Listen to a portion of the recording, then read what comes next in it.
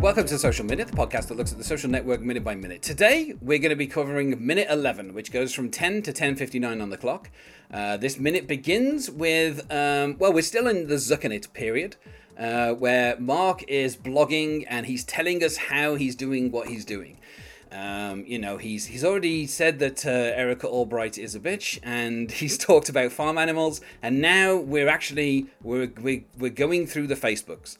I think in the previous minute he'd mentioned the whole kind of like Turing thing, and actually the whole there's no public centralized Facebook, so that's the first mention of the word Facebook in the film about Facebook, and then here he starts going through each of the books, starting with Kirkland. And we get a lot of coding talk, because this is taken directly, mostly verbatim, from the actual blog that Mark Zuckerberg was doing as he was kind of setting up this thing. We finish just as the party at I think it's the Porcellian, I want to say. I'm not sure which of the finals clubs it is, but basically the MC of the finals club is telling everybody that you're at the most exclusive club in the world. And that is where this minute finishes. And joining me to talk about today is Alex Gradette. Hello, Alex. Hey, man. Yeah, this is mostly coding. Many years ago, when this film came out, I managed to get both a copy of the screenplay, which was because it was nominated for an Oscar, and those were made publicly available for members of the different guilds to download. And so there was a link that someone had put to the Oscar-nominated screenplays for that year, and this was one of them. I downloaded it in like 2011, and I've still kept it because it's a really good screenplay, and it's worth kind of like looking at if you want to watch the film and look at the screenplay. It's amazing to see like how stuff on the screen is kind of put onto film. And also, I also managed to get a copy around the time that the film came out of Zuckernet, which contains the real name of Erica Albrecht. Oh, boy. Yeah. And which... but the thing is, as well, is most of the stuff about Erica Albright, about her changing her name, about her, being a 36, the whole thing about her having a different bra size and all that was added by Sorkin. Basically all that Mark Zuckerberg said was, she's a bitch and I need something to take my mind off of her. And then he went into the whole farm animal thing.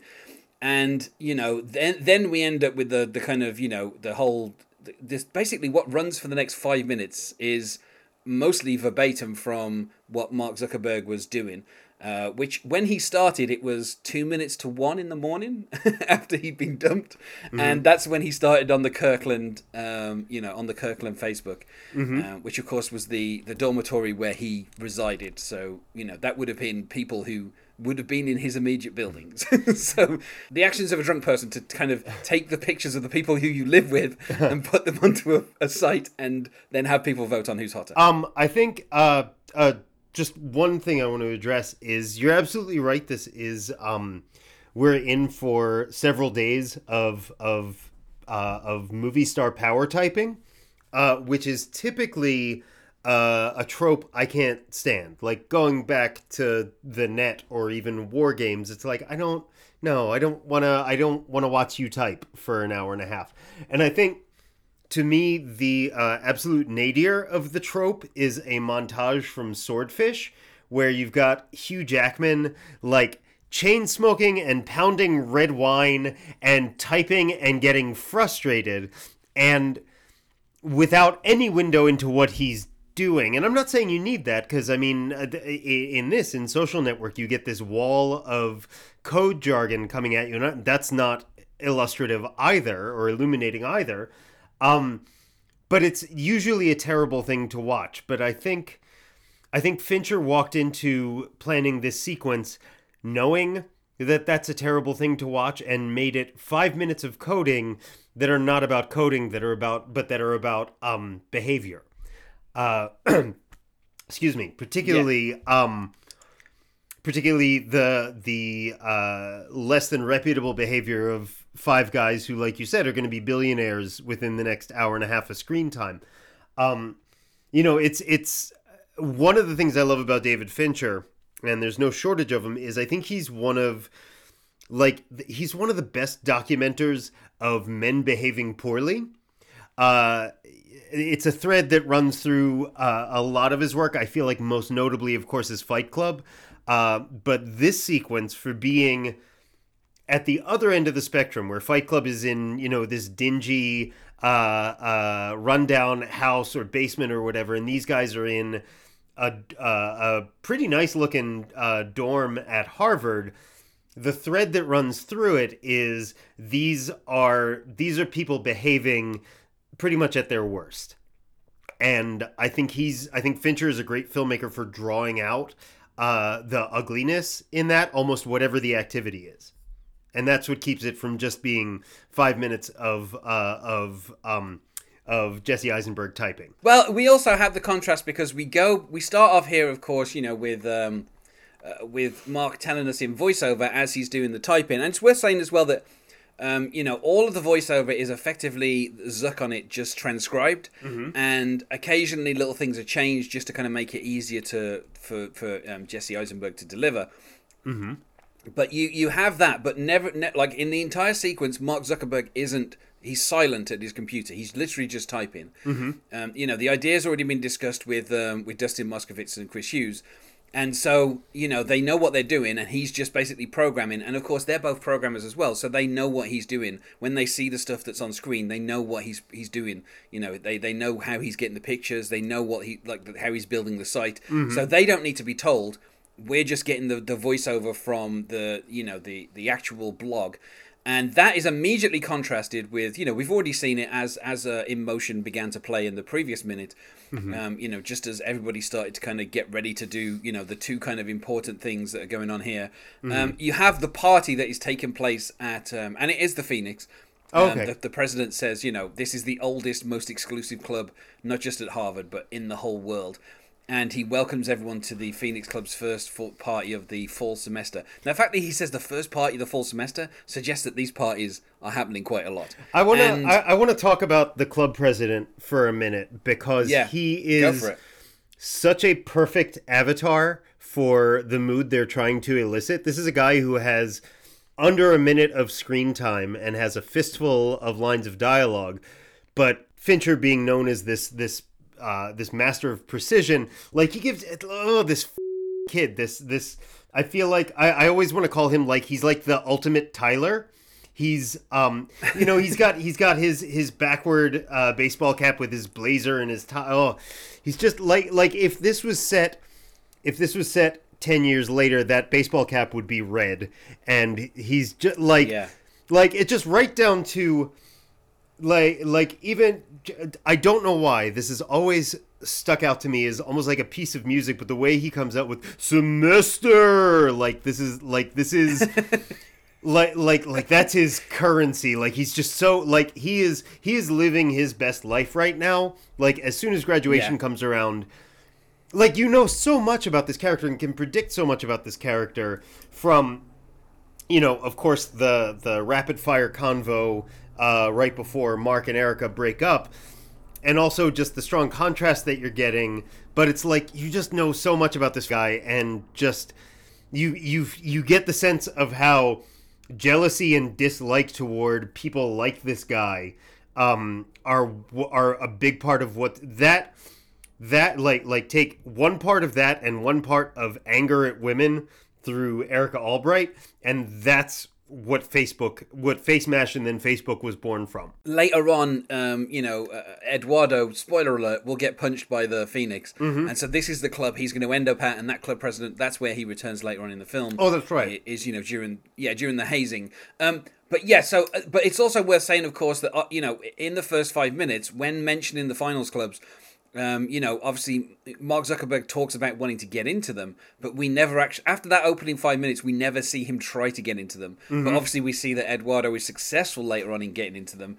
But he mentions the Phoenix and says it's the most diverse, and that's the only thing he really says about it. He lists all the others and talks about who went to them and all those kind of things.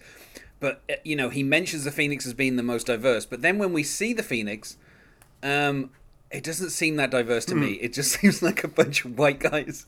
And I think it's funny that maybe what Mark is talking about when it comes to diversity is he means that they will have like Jewish members. Yeah. Like, and that's considered diversity on Harvard campus, is accepting that, you know, Jewish members can join the finals club, not the fact that they're going to have anybody of, you know, like kind of any other race. Right.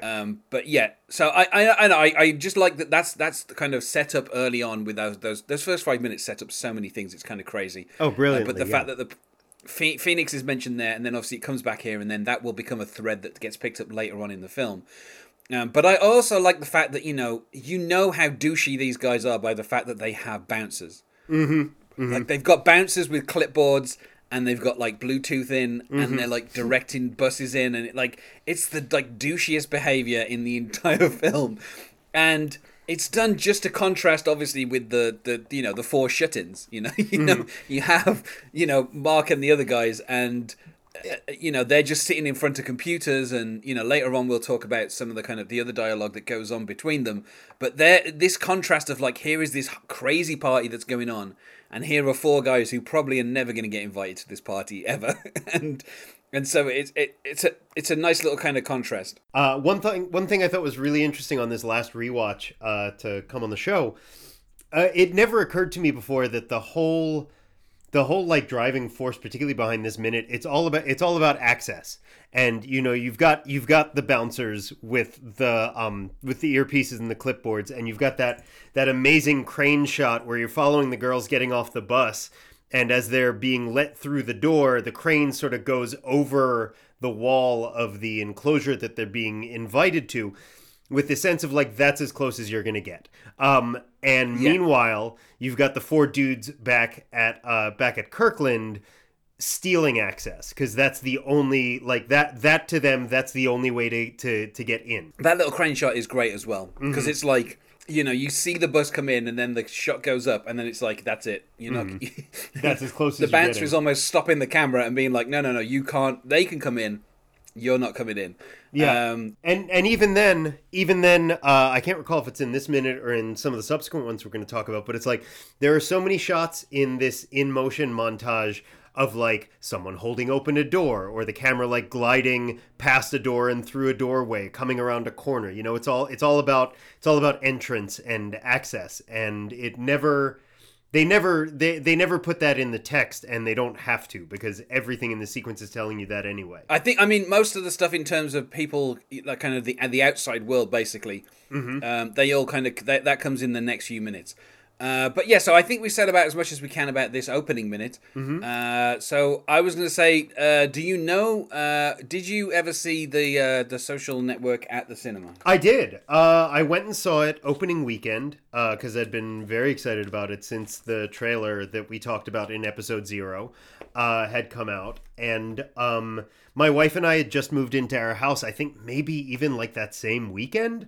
We were just looking for a break from unpacking boxes, and we went out and caught it, and we're kind of blown away by it, like in ways that I would not have expected a movie about the creation of a total waste of time to have knocked us on our butts.